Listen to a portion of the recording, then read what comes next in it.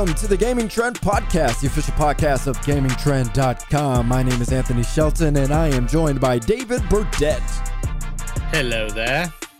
In this podcast, we tell you about the biggest games of the week, what we should have played a long time ago in our backlogs, and what you need to play. This week, we get the chance to stretch into our backlogs and revisit games we haven't finished, but we still have one new game to cover. We'll cover Asterigos, Curse of the Stars. We'll revisit Tinykin. We go back to Costume Quest, and we have updates for Overwatch 2. Every game we talk about is time-stamped, so you can jump to the game you're interested in. So, let's start with the newest game on this list. I would describe it as the Dark Souls Phoenix Rising on our list. That would be Asterigos, Curse of the Stars. All right, David. So, was calling it Dark Souls Phoenix Rising an accurate representation of Asterigos? I think it's close, but I think I might say it's more of a mix of Immortals Phoenix Rising and Kena Bridge of Spirits, because Kena, people forget, was really hard as well. It was. Yes. Fantastic, beautiful, lots of fun. But it's definitely very, very tough. The Immortals is really the thing that it struck me the first time I picked it up, the first time I watched the trailers. It was like, okay, I'm really getting some heavy vibes on it. And while it's definitely kind of that way, the story is a lot more serious in the way that they take it. You play, because you're playing as this girl named Hilda. She's actually going after her father, trying to figure out what has happened to him as he's gone on this quest. She's been sent out, and it's everything. The dialogue and whatnot is just so much more serious than if you remember with Immortals Phoenix Rising. You've got Zeus cracking jokes with, I forget what his name is, dude who's chained to a boulder in Greek mythology or whatnot. I forget off the top of my head myself. But all I know is it's a lot that works really well because it's a lot more hilarious. That being said, this works well because of just the way that the game is kind of building towards. You can, not to mention, this is definitely more of a AA game, indie game. Honestly, not even AA, it's more indie oriented. I'd never heard of the studio behind it. Do you happen to have the listing for the name of that studio? Because I'd never heard of them before. It is Acme Game Studio. Yeah, never heard of them. As far as I know, this is the very first game they've ever made. And I'll say this, for your first game, it's extremely competent. Because I've played a lot of different people's first games, and I've heard of the studio before, like at least heard of some of the devs that have gone to these, and they've been awful. Asterigos is actually fundamentally very, very competent in how it portrays itself with all of the different systems and whatnot. Yeah, there's that little bit of roughness around the edges. Like when, I'm sure you know what I mean when I say, like, when you play something like Immortals Phoenix Rising or Kena, there's this feeling of when you hit something, there's that feel of, okay, this feels good when I'm hitting it. And with Asterigos, I don't want to say the combat is bad, but it's weaker than the rest of the game, and that sometimes it does get that, I guess, RPG feel of I'm just hitting a button and just hacking at something, as opposed to there's a good oomph behind what I'm doing. Like Kena, you when you're swinging that staff, you feel every swing. Yeah, there's just a good feel to it. There is a little bit of just button mashing that you almost feel like, so you don't really get that oomph behind each one of these attacks. So it's a little more hack and slashing, or the effects kind of don't give you that punch. Because in Batman, you can kind of button mash a bit. And I mean, you feel those punches, you feel those kicks. You still feel it. Yeah, you know what you're doing. And maybe it's just the way the game conveys it. Not even completely just because the vibration, the haptic feedback is not really in use either with it. So that could have something to do with it. But there's a way that the game, just with the audio and whatnot, really conveys that hit that I feel like I'm not getting in Asterigos. And maybe it's just the newer studio of they're still learning how to best convey that. Yeah, I was looking at But some of the animations and stuff, and it didn't look. I mean, it was polished, but it wasn't. Yeah. Up to, I guess, our standards. Oh yeah, exactly. And that's where I have to remember going into it. It is an indie game.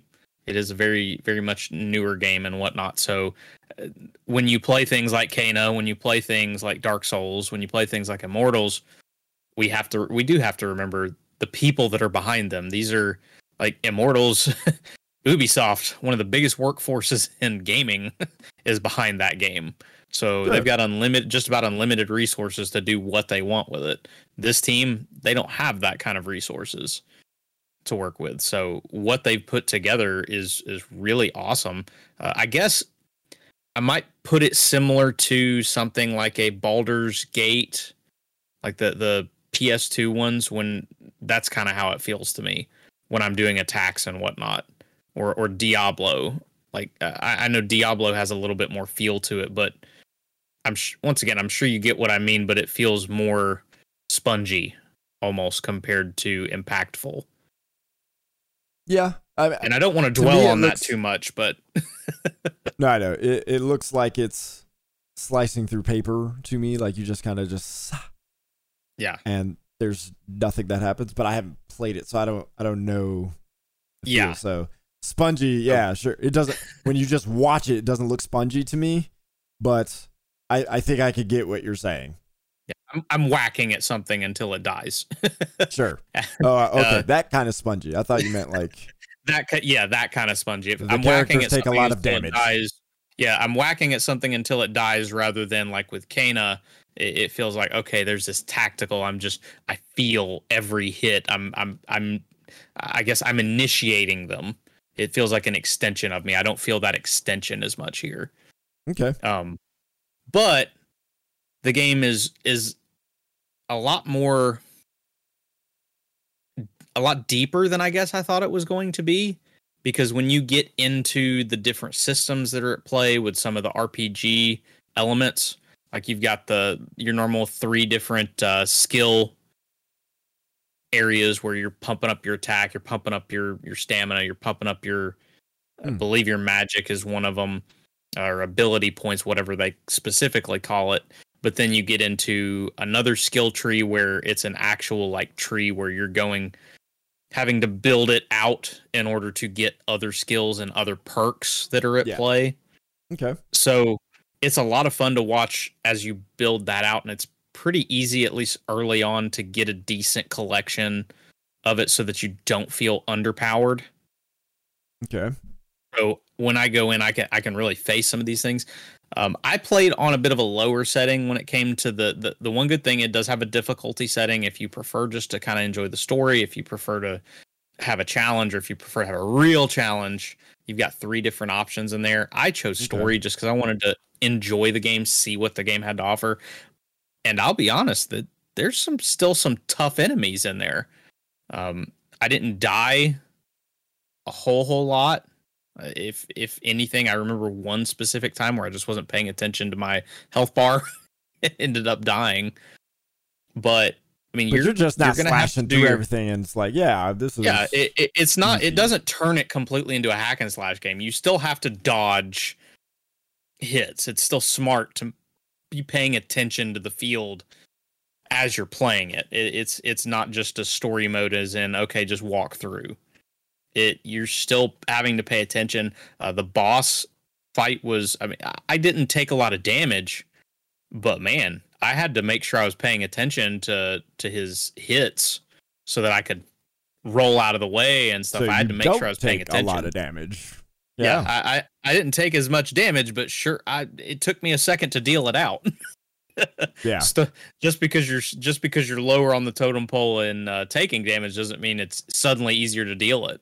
So fair. Yep. So I like their approach there because that doesn't make the game too easy for everybody. So far, it seems like there's some pretty interesting, varied environments. They've also got it where there are elemental things that you have that you can apply to like your sword or your weapons, essentially, and different creatures have different effect. I don't know. I haven't gotten farther enough to see if it's a different color of like armor they're wearing or if it's something specific. But for instance, you fight one guy, you could switch over to fire so that you're using the fire element as you're whacking at this dude. And then for another guy, it might be better to use ice. And I believe there are 4 elements in total. I haven't unlocked all of them. So there are little strategic things in here that it probably didn't take that much extra work, but I'm glad they're there, if that makes sense. Sure, yeah. Like it to me, it takes a game that, yes, visually it is pretty in its own right. It may not be as pretty as some other things, but it's pretty in its own right. But it takes a game that maybe we would ignore and add systems to it that, at least to me, deepen it to make it worth playing.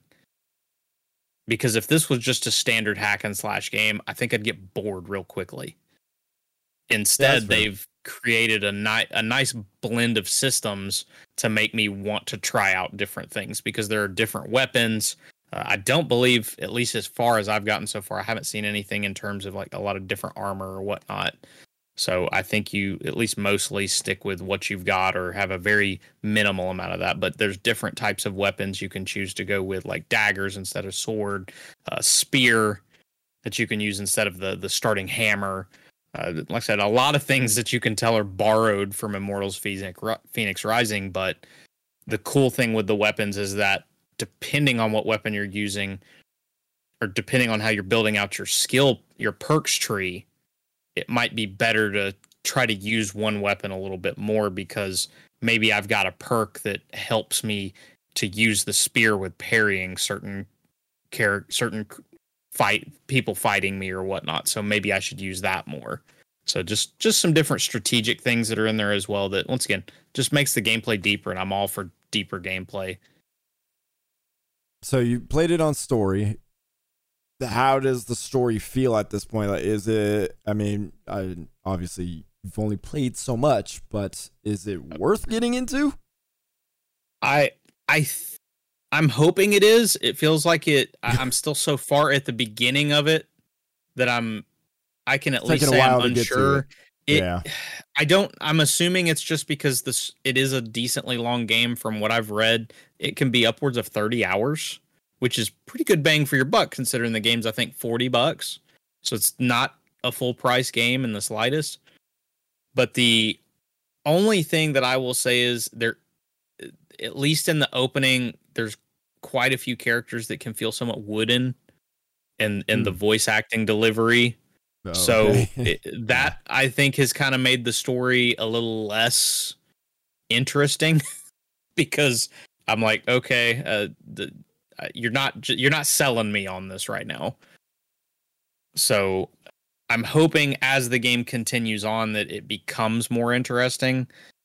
At least at the beginning, it's very much a slow burn. So I would at least encourage anyone who's playing it, take your time because of the fact of I don't think the story at least has had its chance to sell you on what it's trying to sell you on at the very beginning, because there seems to be a lot of lore behind everything that's going on in this city, Aphis, that you've gone to. With there's some sort of curse underlying everything, and I mean, I'm assuming at some point I'm going to have to break it, but we're finding out things about these different factions and whatnot. So I mean, it has an opportunity to be a really deep and fun story to pay attention to. I just don't think I've got all the puzzle pieces, so I'm kind of looking down at, I'm looking at the corners of the puzzle right now. Yeah. So they haven't really sold me on the corners with some like I've been playing. I've been replaying the Uncharted games, and those sell you from the second you start up Uncharted. Yeah. Sure. But those aren't slow burn games. Yeah, exactly. That's their hook. Yeah, these kind of, I mean, it's an action RPG, right? Yeah, so Yes, um with the some RPG Soulsy elements to it. yeah, it takes on the RPG element, which typically have more slower burn stories, and it's a glorified book, which some books, they start a little slow and then they ramp up and ramp up and ramp up. Hopefully this takes up the ramp up if the slice that they showed you is a slice that isn't necessarily the immediate start of the game. I don't know if it is. You played it, I didn't, but if it's not, then maybe it's just an area where they want you to be aware of the lore and the main character, and things like that. I don't know what approach they took, but it kind of sounds like that. Yeah. The only thing that I would say that this game that I wish they would have done a bit differently is I'm not a fan. I'm fine with the Soulsy like difficulty, but they've put that into the like you can still manual save, but you go to these points in the area where you can rest, kind of like the bonfires, and it'll respawn the enemies if you rest there. Now you can still interact with them so that you can use a specific item and kind of jump back to one if you need to. But it's destination saves. But yeah, like I said, you can still manual save, but I'm it's like a quick not save, a fan of like there's not necessarily a quick save. It's a click, go down, hit save game, and then just save. Okay. Save your file. So I don't know if that's when I saved it. I don't know if I was in a safe area, so it might be grayed out once I go into the regular world. So you can manual save under, if you're in the right area. You might be able to. I just don't. I didn't get to it. I didn't try to save when I was in a different area that wasn't safe. So I'm not sure if it's there. To me, it makes no sense as to why these pylons or whatever they are in the universe to begin with. To be honest with you, so I'm still figuring out why they've kind of done some of the things that they've done. Especially because if you're going more action RPG and story heavy, I would have really liked a map, and just so it'd be easier to traverse the world. Because there's no you map? don't. Not that Is it unless linear? I am completely missing something. Kind of like they actually. What's funny is I beat the boss of the area. So like I said, it's honestly Souls is not a bad way to mention it. Like it kind of feels that way if you go down different roads and whatnot, and you can kind of go off on some separate little paths. But I beat the boss, and then the game suggested to me is like, look, you can go around and try to explore some more, or you can use this item that you have that's consumable to go back to the shelter to talk with the person and give them the thing that you got from the boss. Okay. So like if I'm going to be exploring and whatnot, I'd really love a map just to know where I've gone and where I haven't. It feels like it's leaning into soulsiness while still trying to be an action RPG. Is the exploration more like Kena though? Because Kena, you could explore, but you were still mostly linear. Yeah, I feel like it's like Dark Souls. It really is, like with the side paths and whatnot. And I don't think that works as well for this game. I feel like it's a design choice of, well, we want to be kind of soulsy, but we kind of want to do Immortals Phoenix Rising, and it meets in the middle, and it's just kind of messy. Because I would have really preferred this to be more open world. Okay. I haven't played I haven't played Souls games for a variety of reasons, but so yeah, I'm just referencing Kena in my head to try to get a picture of what you're talking about. But yeah, I think I get it. But yeah, that is weird. They don't have a map. Trying to justify it in some way, but But I don't have a problem at all with the game itself. The game, I think, is a really good game, and I think a lot of people are going to enjoy it. I just don't very much agree with that design decision for this game in particular. I just think it would have worked better a different way. Is it possible they added, I guess, structured save points to remind you to save? Like I said, it's more that save, weird. Yeah, it's almost unless I can't manual save when I'm outside of the shelter. That's the only thing I could think is that these are kind of like they're points that if you die you go to in the world. So that which is what the bonfires essentially in Dark Souls are, since you've not played. Right. A lot of that. I know what the bonfires are. Yeah. I know the mechanics. So it's more like that in the sense of like, you're real low on health. You don't got any health potions or whatnot. You can rest there and get your health back, but you'll respawn the enemies. But the weird thing is, to me, at least in the early stage when I'm doing everything, like I can still add perks and stuff wherever I am. And that's something like the Souls games have always done when you have to do it at the bonfire. So like I said, it feels like, okay, let's do this, but we're not going to do all of it, if that makes sense. And that's where that's where it gets in the middle and it gets a little more messy. And that's where I'm like, you got to I would have liked to see them commit one way or the other. Yeah, because you wonder why they decided to do it that way. And it kind of doesn't make sense. Yeah, because, for instance, Jedi Fallen Order, one of my favorite games that's out there, they don't meet completely. They managed to make a great action game while taking the soul stuff and really meeting it in the middle in a really good fusion, because they do push with you have to do your upgrades at this meditation spot and it respawns all. They go farther with it so that you're not kind of sitting there okay, so what's the point of this being in the game? Yeah. It's a very specific area of the game, and these those pylons or whatever they are just don't feel as important as they should, especially if I can manually save anywhere I am. Right. Yeah. So, like I said, to me, it just feels like we didn't go as far as we should have with that mechanic. Yeah, and it probably doesn't have manual save everywhere, because then you'd just be able to save scum. Yeah, and that's my assumption, at least. Which, I mean, you don't have to do that if you want the challenge. But maybe they're allowing... Maybe they're trying to allow for more people to be able to play it the way they want to. So they're like, if you want to play it this way, so like in Borderlands, for example, you could kind of play it the way, and then you can.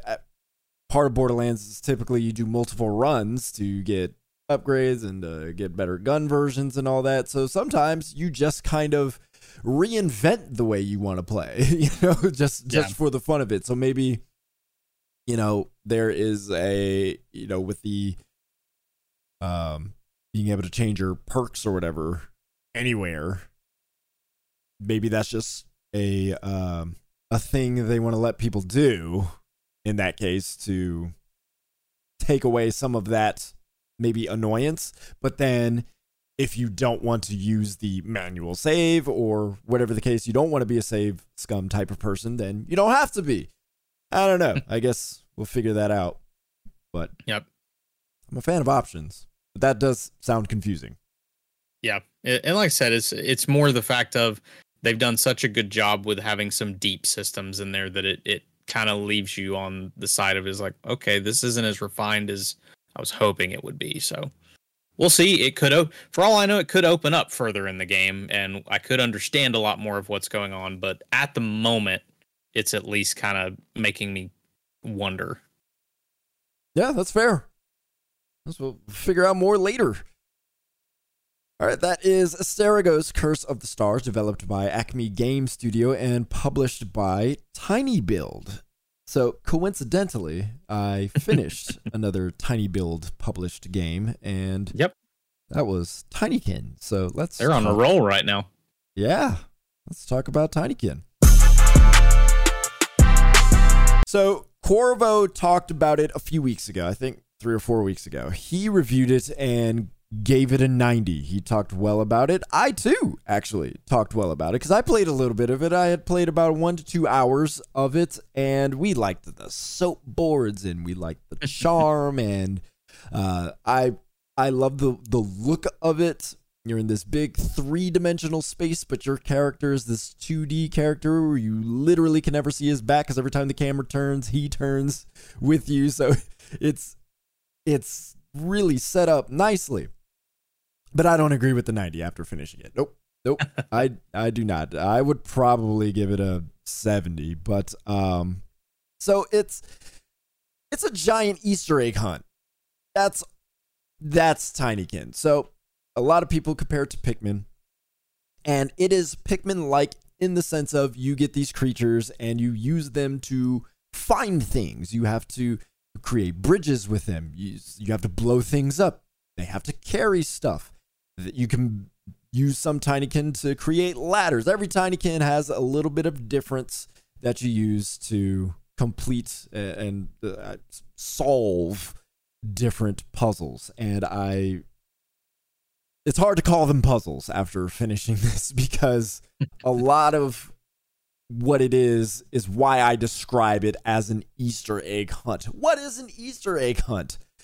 You put some eggs everywhere and you look through every nook and cranny to find them all. There's not really anything to it. The excitement is finding as many eggs as possible so you can get as much candy as you want. That's the excitement of the Easter egg hunt. And that is all Tinykin is. You're looking for all kinds of stuff everywhere. And you're using the Tinykin to uncover those things or reach those things. And so after a while, it gets kind of boring, you know? If you did an Easter egg hunt for 8 hours, like, you get tired because it's just like, I've looked everywhere. How much more tree do I need to climb? How many more drawers do I have to look through? How many more nooks and crannies do I have to uncover? And and so as a person, I don't mind collectathon games, but this one also doesn't introduce very many interesting mechanics to keep it fresh as you're doing it. So I compare it to commute driving, where you get in the car and you want to go somewhere, and for the first 20 minutes, it's fine. You got your podcast rolling, you got your music going, you're not really thinking about it. But if you were on a 2-hour, 4-hour drive and you're just going on a straight road, soft curves here and there, no traffic, same speed limit, like, after a while, you're going to get tired and it's going to get really boring, and you're going to want something to keep you awake, freshen up the moment. And that's how Tinykin feels. After a while, I'm just like, okay, I'm climbing ropes. I feel like you're on autopilot after a little bit. Yeah, because it's not difficult at all. If you take the time to make sure you search everywhere, you will find everything that you want to find. Anything that you want to find, no problem. You just have to take the time to search.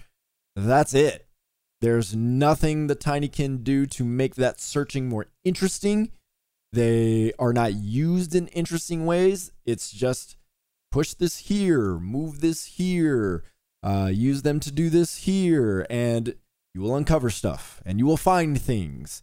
And as you do that, you start to look at the whole room and, oh, I didn't go over there. Well, let me just go over there and see what I need to find and uncover. And that's it. So it whiffs there, in my opinion, because this whole thing is set in a house. And so you're this ant-sized character, and you get to roam these huge rooms. It's a kid's bedroom. It's a bathroom. And they're full of, basically, bugs have taken over this house. And there's a whole bunch of different scenarios that make you want to go through these things. And basically, these bugs are either worshiping something, or they want to have a DJ party, or they just want to do some crazy stuff. And the story is goofy. There's little fun stuff, but at the end of the day, you're just mowing through things, and soapboarding on stuff, and it's fun for about 20 minutes. It's fun in bursts. I'll say it that way. It's fun in bursts. If I took an hour, played, great, set it down, come back for another hour, I'm going to have a great time. But if you're trying to do this for a lengthy amount of time, yeah, it's a little old. So I wish it were more difficult. I wish there was more to it. I wish the Tinykin were used in more interesting ways with the rooms. There's no interesting ways. Sinks and water and drawers and refrigerators and all kinds of different stuff. You just open stuff and move stuff. And I just wish there was something more thoughtful. I wish I had to think more as I was going through these things. So I was a little disappointed by the end. It always stinks when a game dumps every mechanic right in front of you in the first 30 minutes of it.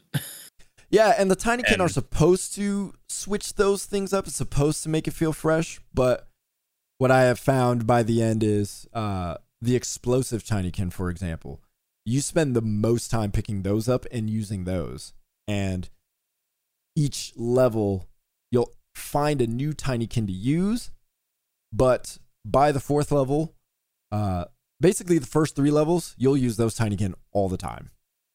All the time, especially the explosive one and especially the latter one, which lets you reach new heights.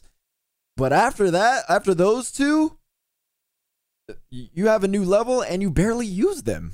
And I'm like, this is all we got. So you end up climbing the same ropes, busting the same boxes, kind of doing the same things you did in other rooms, and there's no variance in because there's the Tinykin aren't. You might as well just use the same ones. Basically, correct? Yeah. There's some things you can uncover, obviously, with the new Tinykin, but I almost wish, like, each new level, it was just like those Tinykin, and you had to, and they made puzzles around that. Or at least, even if they're not puzzles, find ways to discover things around those, Yep. Well, and that's one of the reasons, like, for instance, It Takes Two from last year was such an incredible game, because every time you moved into this new space, they took away your previous equipment and made you have to figure out use the new equipment to figure out how to move forward. Yeah. That's one of the things that blew me away. That's one of the reasons It Takes Two won Game of the Year last year. Yeah. Because it was innovative every level that you played it. Every single one, which is incredible for a game in and of itself. Even more incredible when you got to figure out that co-op was a part of that. Yeah. So it wasn't just one thing. You had to figure out 2. Right. So I do think about Zelda in the way you go, traditional Zelda, where you go from dungeon to dungeon and you'll get that new item in whatever town you're in or whatever, and you're going to have to use that item in the next dungeon. And sometimes, to be fair, like light arrows, for example, for the Light Temple in Ocarina of Time, like, you don't really use them that much, but with all the other gear you've acquired by that time, there's a lot of different ways you have to use all that stuff. Yeah. Tinykin doesn't even do that. So not only are you not using the fun new Tinykin that you got in uninteresting ways and not a lot of ways, the other Tinykin you're using, either you're not using them or you're using them the same way you've been for the last 5 hours. It's like playing ranked in Call of Duty. There are 2 guns that matter. Everything else is not worth using. Yes. That's all competitive stuff. Like, once you reach the top, like, hey. It makes sense. It's the just amount of variance. That should not be in a story-based puzzle game. Yeah, it just seemed like probably development shortcomings in terms of, like, the engine they were using and the amount of different objects that they could use and, different things like that. So I'm sensitive to that idea, but it still doesn't change the fact that this is how it came out. And again, charming, fun rooms to look at, and It just would have been more fun to explore if there's way to interact with the different stuff in the room, and different ways you could use the Tinykin to interact with the different stuff in the room to create different scenarios that make discovering everything more exciting, instead of it feeling like an Easter egg hunt where you just look for spots and just see what you can find. So, but it's still charming, and that does carry it for a long time. I will give it that.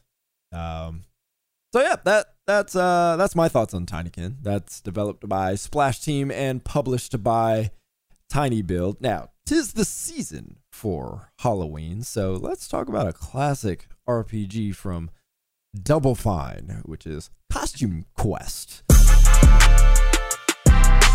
So, what made you want to go back to Costume Quest at this point? So mainly the fact that it was available on Game Pass this week. Oh, I didn't realize that. Yep. Yeah, they threw it on this Tuesday, and I was looking at different games, being like, okay, got different things to talk about on the podcast. Let's go back a little bit. Yeah. Because this game came out, I believe, over 10 years ago. I think 11. I think it was actually out in 2010, so it may even be 12. Yeah. But it kind of fits into that similar vein as what you're talking about with Tinykin, in that this is at least in the beginning. So once again, some things can change, but it's mainly in the way the combat functions, but there are at least some cool things that they do with the costumes and the weapons that do change up the experience and make it real good. So if I'm not forgetting a price difference, this game has never been more than $20. I'm actually kind of impressed that this game has never been over $20, because I think it was like 1,200 Microsoft points back in. Yes, it was actually back long enough that it actually cost Microsoft points, I'm sure. Yeah. Because I was a part of those people who had to buy Microsoft points and had to tell moms how many Microsoft points they needed. Oh, yeah. Back in the GameStop days. How much was $1,200? $15? $15. So yeah. it was, I believe it's either 15. It was $15 or it was no less than 10. I know that for sure. Yeah. But this game embodies the Double Fine, just charming, quirky, interesting idea kind of game that it is. Because you start off as this little kid, and you get to choose whether you want to play as the brother or the sister, and you're twins, and you have to go out trick-or-treating together. So you start making your way out. You go to a house, and the person tells you that they're not going to give you candy because your costume is so ugly. Like ugly as in not pretty, or ugly as in this is the point? Like it's ugly. It's ugly is the Damn, costume. That's rude. So it's like that kind of sucks. So when you go to the next house, you, the main character, do not want to go forward. So your sibling goes forward, and your sibling is dressed up as a piece of candy corn, a big candy corn. The door opens, and lo and behold, it is some sort of monster that is ransacking the house for candy. And what is here standing on the doorstep? A talking piece of candy corn. So the monster grabs your sibling and runs away and gives it and throws it into this other area of, hey, looks like candy corn. We're trying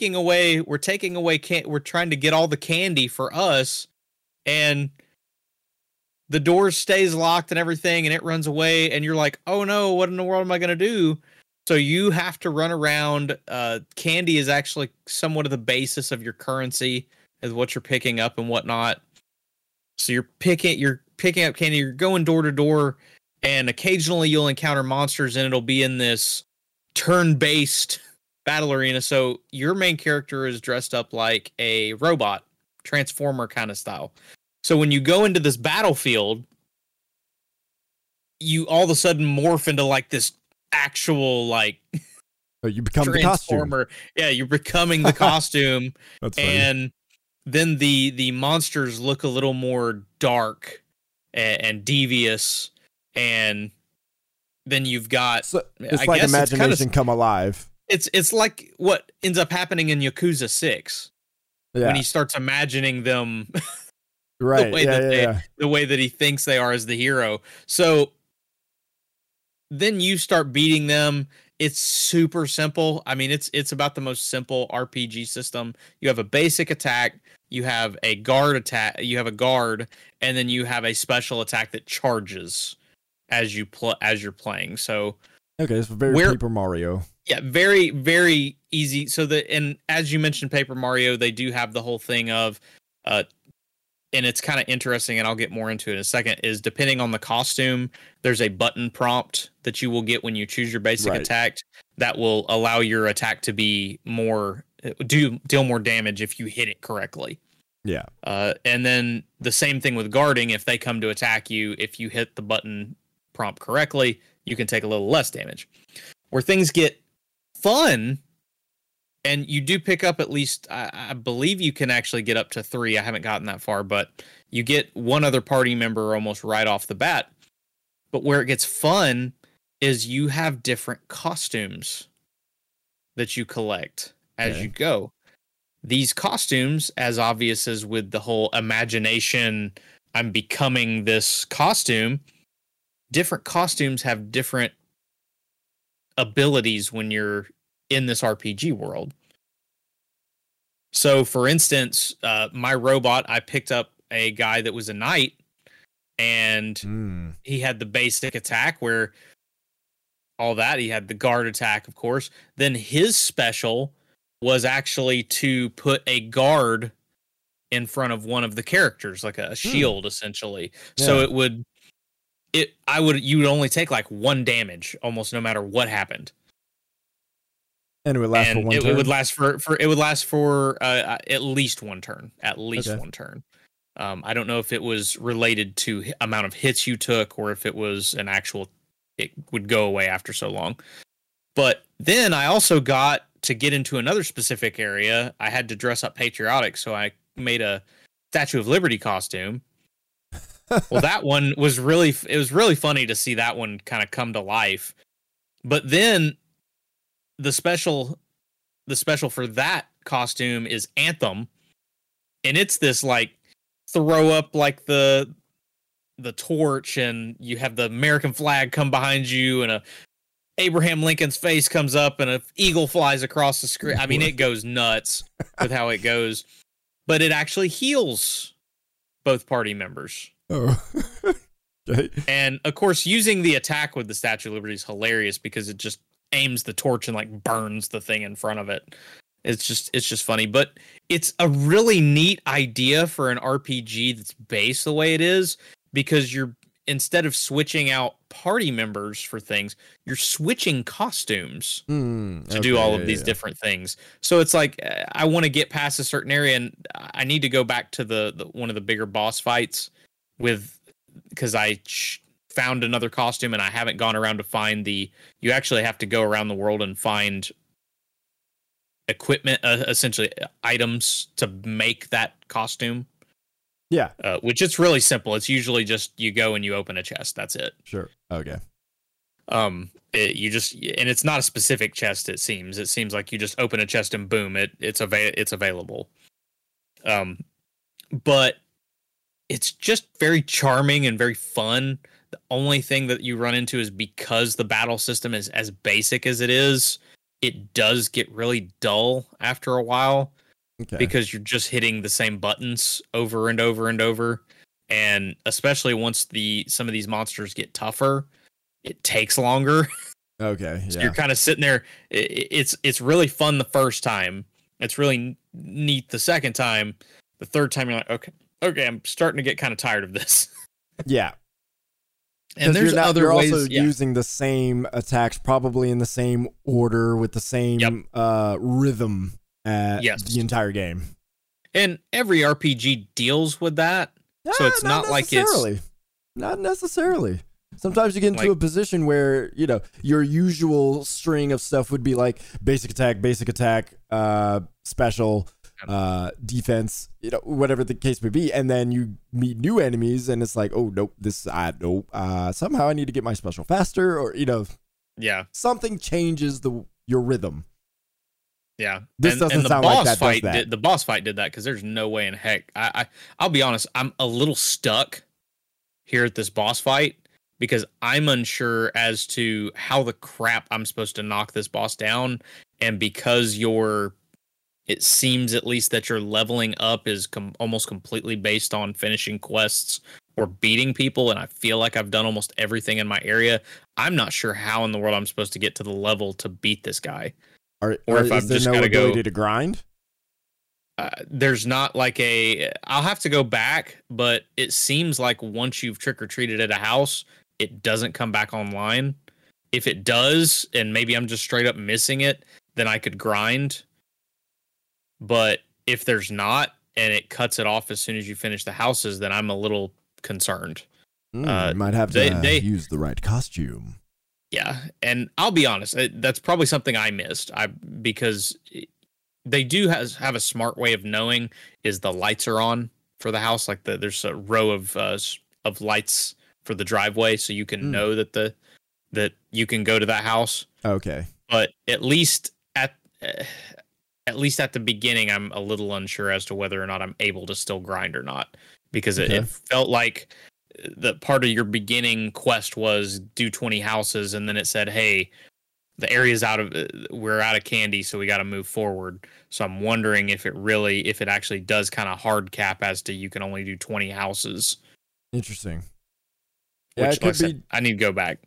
Yeah, it could be one of those bosses that you have to utilize a very specific, probably string of stuff in order to survive it or beat it or whatever the case may be. I know, and there's a specific costume that I haven't built, and I'm wondering if that has something to do with it, because I got it right beforehand. Yeah, I mean, literally right beforehand. Yeah, that might be it right there. We've solved the problem right here. Yeah, but it's one of those things of I don't like anything like that hard caps you. It's not a hard cap. I should be able to sit. The costume you need to use. Well, I'm concerned because I don't know that I have any chests I can open.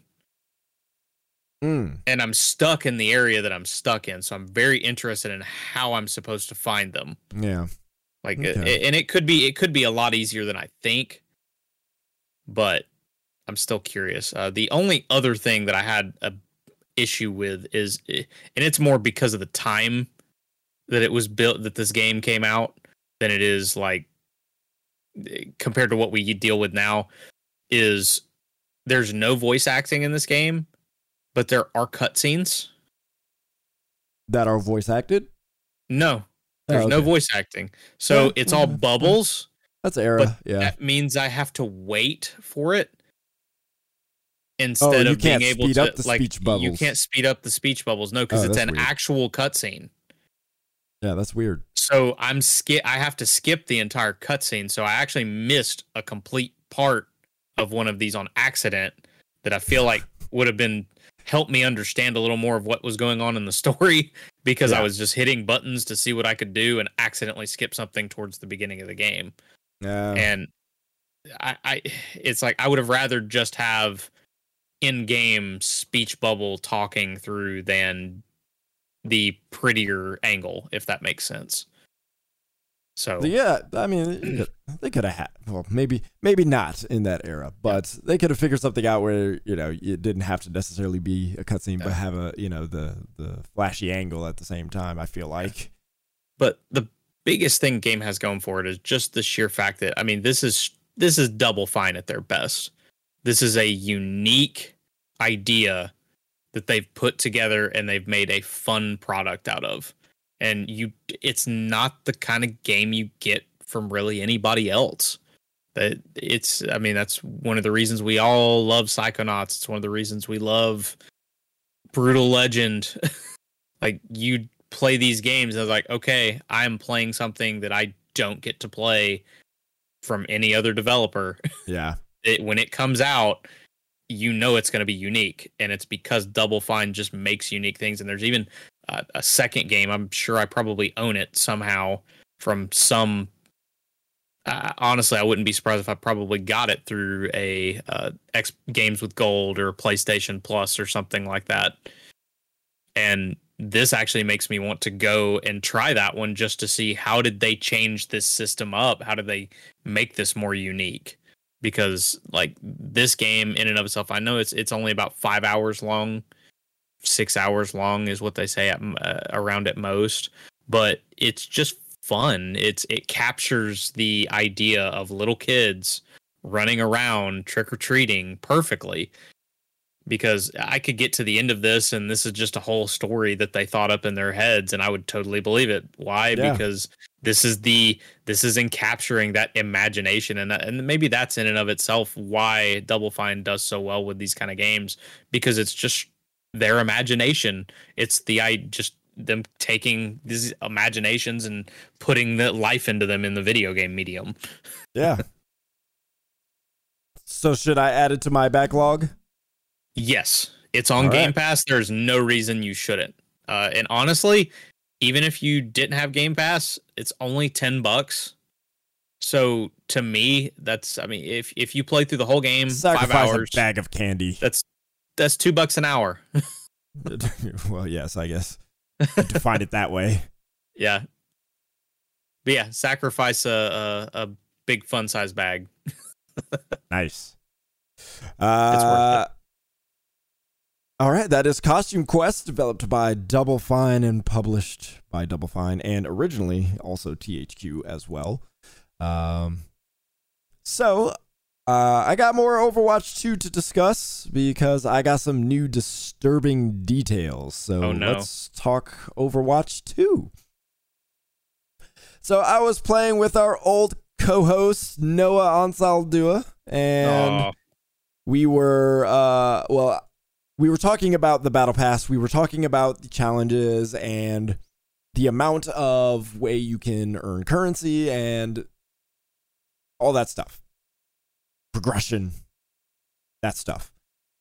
So I hadn't spent much time really with the challenges or anything. I was just playing Overwatch as Overwatch and feeling out the differences. So that's what I was mainly focused on last week. So when we were talking about all that stuff, we were also bringing up the way you earn coins in Overwatch 2, which you can do that by completing weekly challenges. So there's about, I would probably say 20 something scenarios you would have to do in order to complete various weekly challenges to earn the coins. And basically, I think it's 40, or it could be 60 coins, 20 coins, and 10 coins, depending on which weekly challenges you complete. There's always a set. You get, if you complete this set, you could get 10 coins. If you complete this set, you could get 20 coins. If you complete this set, I think it's 40 or 60 coins. So we were discussing that, and I didn't realize this was in there because I hadn't spent much time with the challenges. And so I was like, that's pretty egregious. That's a problem, because in the battle pass, you have no other way of earning coins. And most battle passes return some of your expense back to you. Half the time they return all of it and a little bit more. Do they? Because at Fortnite, Call of Duty, actually, Fortnite is always done where you can get all of your, like, at least $10. really? And then Call of Duty does 1,300 COD points, which is $13 essentially. Oh, I thought they returned enough to you to where it's like maybe in 2 or 3 that you could pay off one without having to pay out of Now, pocket. it's been a while since I've done Fortnite, but in the past, Fortnite has always been exactly enough to buy your next pass. And like I said, Call of Duty is at least enough to buy your pass. So that with a little left over. not an option in Overwatch 2. So the way you can earn coins is completing weekly challenges. I didn't check to see if the other challenges also, like lifetime challenges or hero specific challenges, or seasonal challenges also give coins. So I don't have full details on that, but that's not a lot of coins at all to spend time completing various weekly challenges. Not like one set of weekly challenges and you get like 100 coins. You have several sets, 3 sets of weekly challenges to complete. A lot of grind.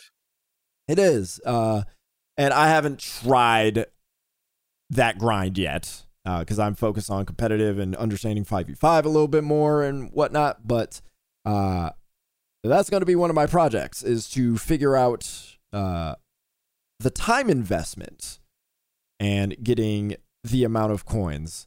And based on, I think, some math other people have done, they said it could take about 8 months to get enough coins to be able to pay for a potentially, I guess, priced Overwatch season. So I was like, wow, that's a long time. If it were $10, it would take probably 8 months based on the amount of coins they're giving out to do that, which, yeah, that's bad. Because I defended the shop, I defended the battle pass, and the business decisions as to why the legendaries and stuff cost the way they cost. I still stand by that. But to not have any way to earn coins back in 2022 battle passes, and to have the coins that you get from the weekly challenges to be so meager, that you might as well just not add them at all at that point, because you don't feel like you're getting much for the time investment. So that's probably the biggest update I got from this week of playing Overwatch 2. So yeah, it's pretty bad.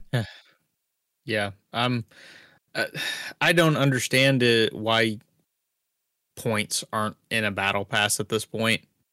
Just because, like I had the same issue with Halo, because Halo, when they started, did not have any currency available in their battle pass. But they added it in season 2. They added in this season 2, so I'll give them the credit. They righted a wrong. I'm curious how long it will take for them to add it into Overwatch, because to me that it just isn't defensible, just because everyone else puts premium currency in their battle pass at this point. I said even your other game, your other game, Call of Duty, your other game, the battle pass is most likely modeled after. Your seasons are modeled after.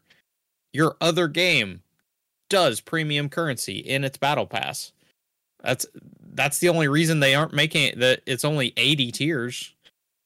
There's no coins in there. Yeah, you could add 10 tiers at least. You gotta add 100 or the next 20 tiers and sprinkle coins in there. Yep.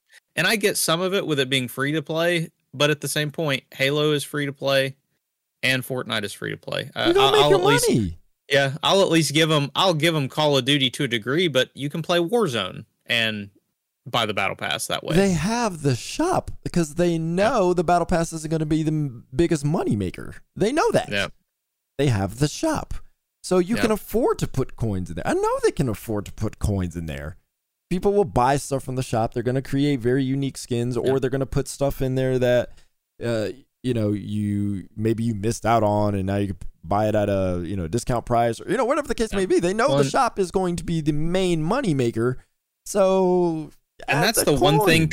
That's the one thing compared to all these other games that we're talking about beyond Fortnite, that and it's closer to Fortnite, is putting coins in the battle pass is not just going to encourage people to only use that on the battle pass, because there's too many cool skins that Overwatch does that will encourage people to spend money, in my opinion. So yes, like Call of Duty, I could get it.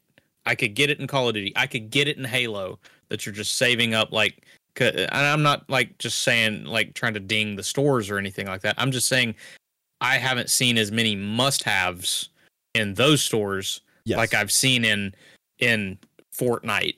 I mean, Fortnite is always, there's always a skin that you have to have in Fortnite. Yeah. I mean, that's because it's the biggest social hub in the world at this point. Right. But Overwatch, in my opinion, is right there next to it because it is just the skins are amazingly crafted in that game.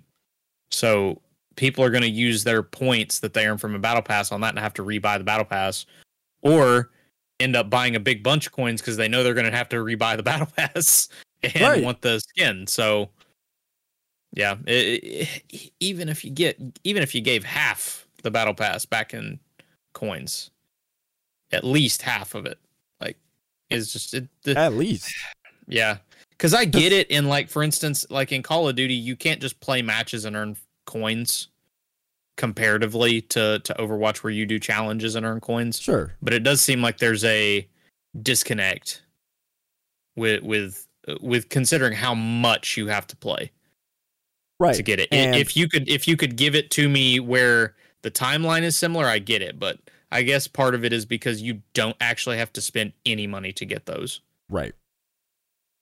And you don't get nothing for doing daily challenges except battle pass progression, which is significant battle pass progression, to be fair. Yeah. But no coins, not 5 coins, not 10 coins, just battle pass progression. So yeah, it's odd. This is an odd decision when you have so many models in front of you that work, that people spend money on. What is it about the Overwatch audience that convinces you that adding coins to the battle pass was a bad idea, or maybe not even a bad idea, that you just didn't do it?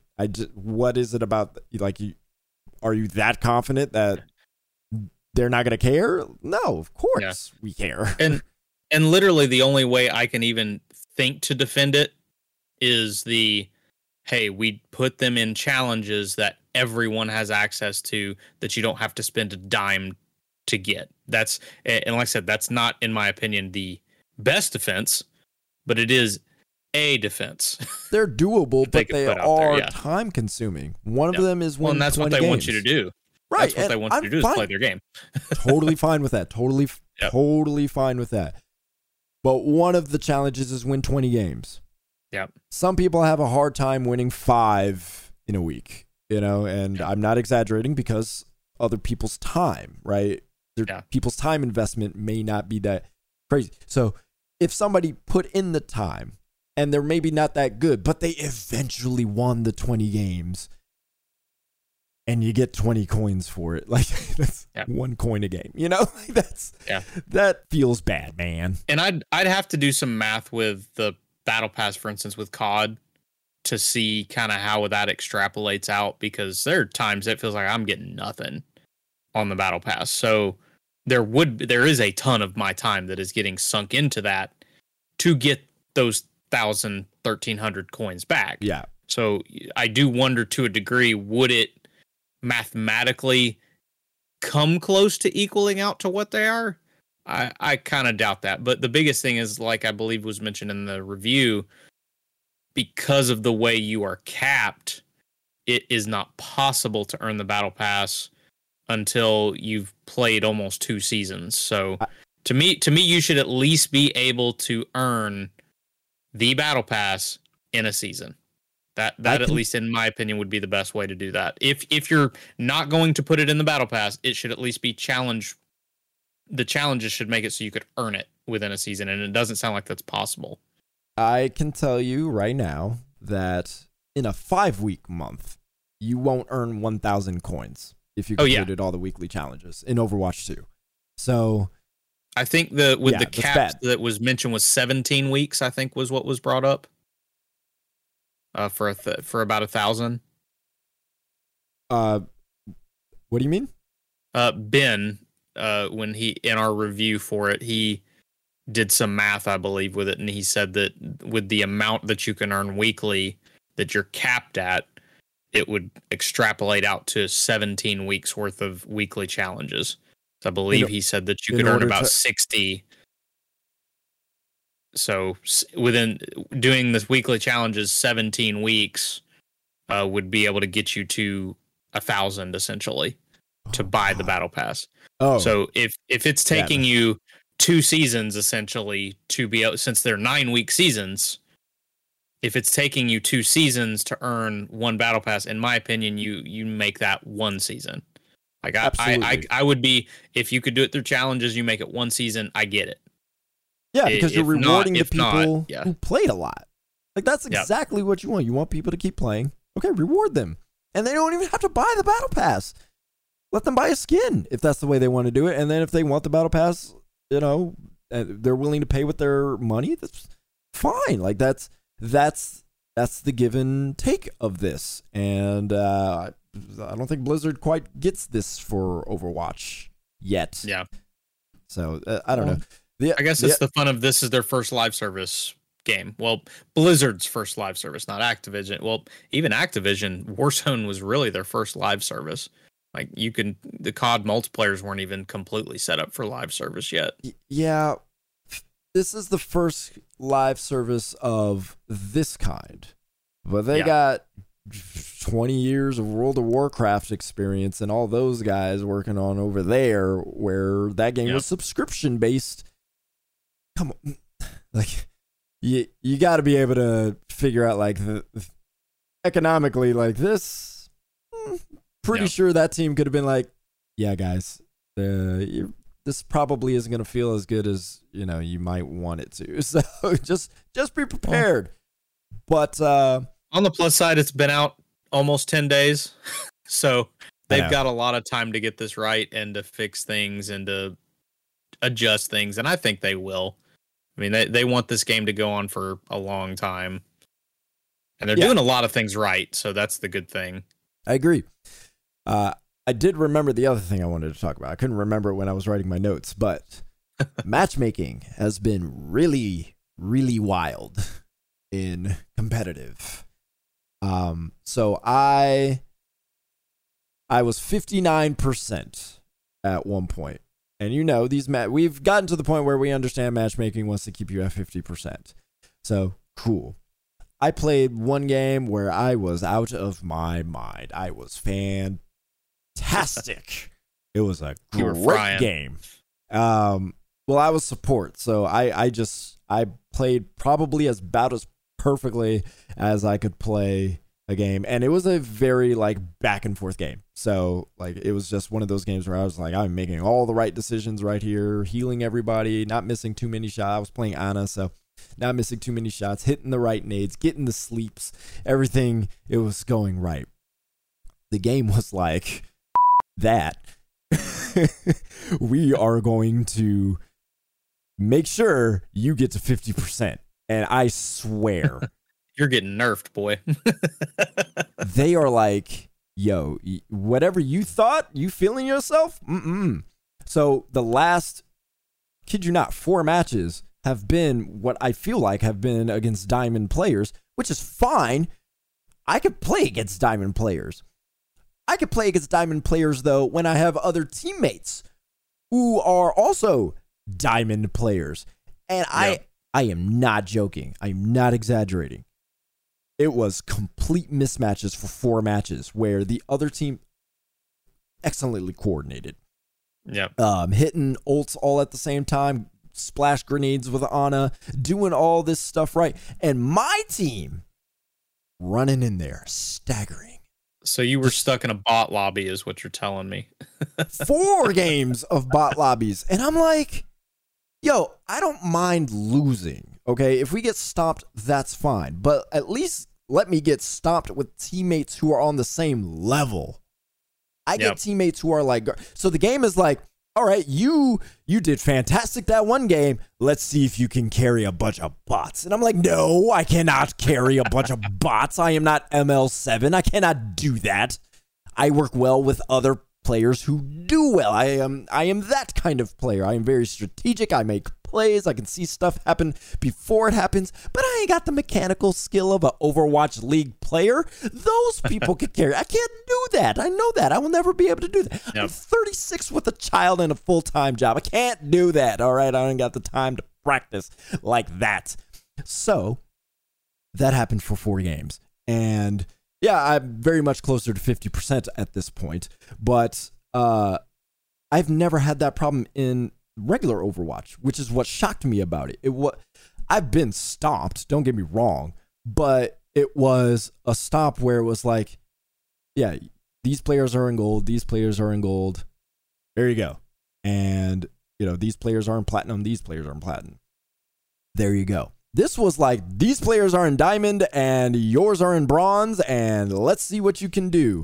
So your guys are drilling on their keyboards. Yeah. I went back to watch the replays. I was like, okay, where did I go wrong? I want to see where to. And I'm not saying I didn't make any mistakes, but I also feel like some of my mistakes were like trying to make up for the other mistakes the teammates were making. So I was like putting myself in bad positions and doing bad ults because I'm trying to figure all this stuff out. So yes, I was making poor plays and things like that. I admit that. But at the same time, I'm like, if you're down low in health DPS and I'm hitting you with the health, but you're still getting bashed down, can you hide behind a wall or something before you re-engage? Can we stop staggering? Can we stop going in 2 at a time while they have all 5 of their players on the point? That would be nice. Like, real simple stuff. While the other teams are just like, yo, perfect supers and, well-coordinated stuff. DPS are in the right section. Tanks are doing their jobs. I'm like, yo, I can't do this. So that's what stuck out. It was just really weird compared to what I've experienced for 600 hours of Overwatch. I was like, I have never experienced this before. So this is odd. Yeah, so in Call of Duty, we played hardcore for a long time. And with the TTK being so high on this game, we were like, okay, screw it, we're going to core. Oh, yeah. My KD jumped almost 0.2 because of it. Because suddenly I could disengage and I could run away. Oh, yeah. And I could play my life. And that is a skill that so many more people playing competitive games need to learn, that it is okay to not 1v1 someone and just play good, solid gameplay. Yeah. You do not have to go up and overclock headshot them. You can drop back with your team and regroup. Yeah. As long as there's time on the clock and you're not having to throw yourself onto the point to keep the overtime ticker from going down. Yeah. Yeah. So, again, I made plenty of mistakes. Don't get me wrong. Yeah. I am not saying I didn't, but I also don't. If I played perfectly, we still wouldn't have won. Wouldn't have amounted to much. Wouldn't have mattered at all. So, it's just one of those things. Just like, yo, game, fix your matchmaking. Oh my gosh, and I haven't really had a fantastic game since. So, it's just. It's frustrating. So hence why I play with a group. Yeah, man. I don't always have people available to play with, so I have to be the solo queue warrior. And learning how to do solo queue in 5v5 is much different, since there's a lot of DPS who like to flank, and I'm okay with that. That's part of the game. You're supposed to do that, but my DPS don't peel. So now I'm trying to adjust to that. Do I, in Overwatch, I'm okay with using the same healer and figuring it out, because, there was the extra tank that could peel and, things like that. And I could get in closer. But now more damage comes through if they're not using shields. And so my DPS aren't peeling for me. Nobody's peeling for me. I'm like, hey, I got somebody back here. Nope, nobody comes and helps. So I have to try to get closer, and I die by the time I get close. Yep. It's rough. So now I'm back in the place where it's like, all right, I'll just play the right healer for the right moment instead of trying to, perfect my Ana, since, because it's one of those things. It's like you could play whatever support that you want and you'll win, if you're playing it right.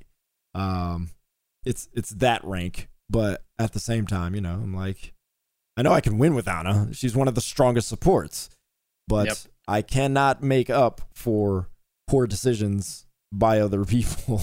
And it's frustrating. That's why Overwatch is so interesting. I know. And after we're done and I'm done packing to go to a wedding, I'm going to play some more. So I'm like, I'm gonna try something else. We're gonna do this thing. But yeah, so that will do it for us for this week. Appreciate you listening. Appreciate you watching. You can talk to us about your experiences in Overwatch. You can tell us about your thoughts on Asterigos. Is that what? Yeah, Asterigos. Asterigos. I almost said asparagus, but it's Asterigos. And how do you feel about Tinykin? You like it more than I do? You agree with Corvo? And Costume Quest. Go check that out. I need to do that. That's for sure. So it is on the cloud. It is on the Game Pass cloud. So that's an easy game to play on the cloud. That's perfect. Yep. Yeah. You don't have to deal with much latency with that at all. Played it at work. Yeah, I guess maybe except with the perfect timing stuff. Maybe that could be a problem. That's the only time. Yeah. But I very rarely had issues unless my internet was just garbo. Same. So yeah, hang out with us on the Discord. You can find all that in the show notes on whatever podcast app you use. And remember, timestamps as well. Click on whatever game you want. Although if you're listening at this point, you've heard the whole thing. So I guess that doesn't matter. We'll talk to you later. My name is Anthony. Peace. David's there. Deuces.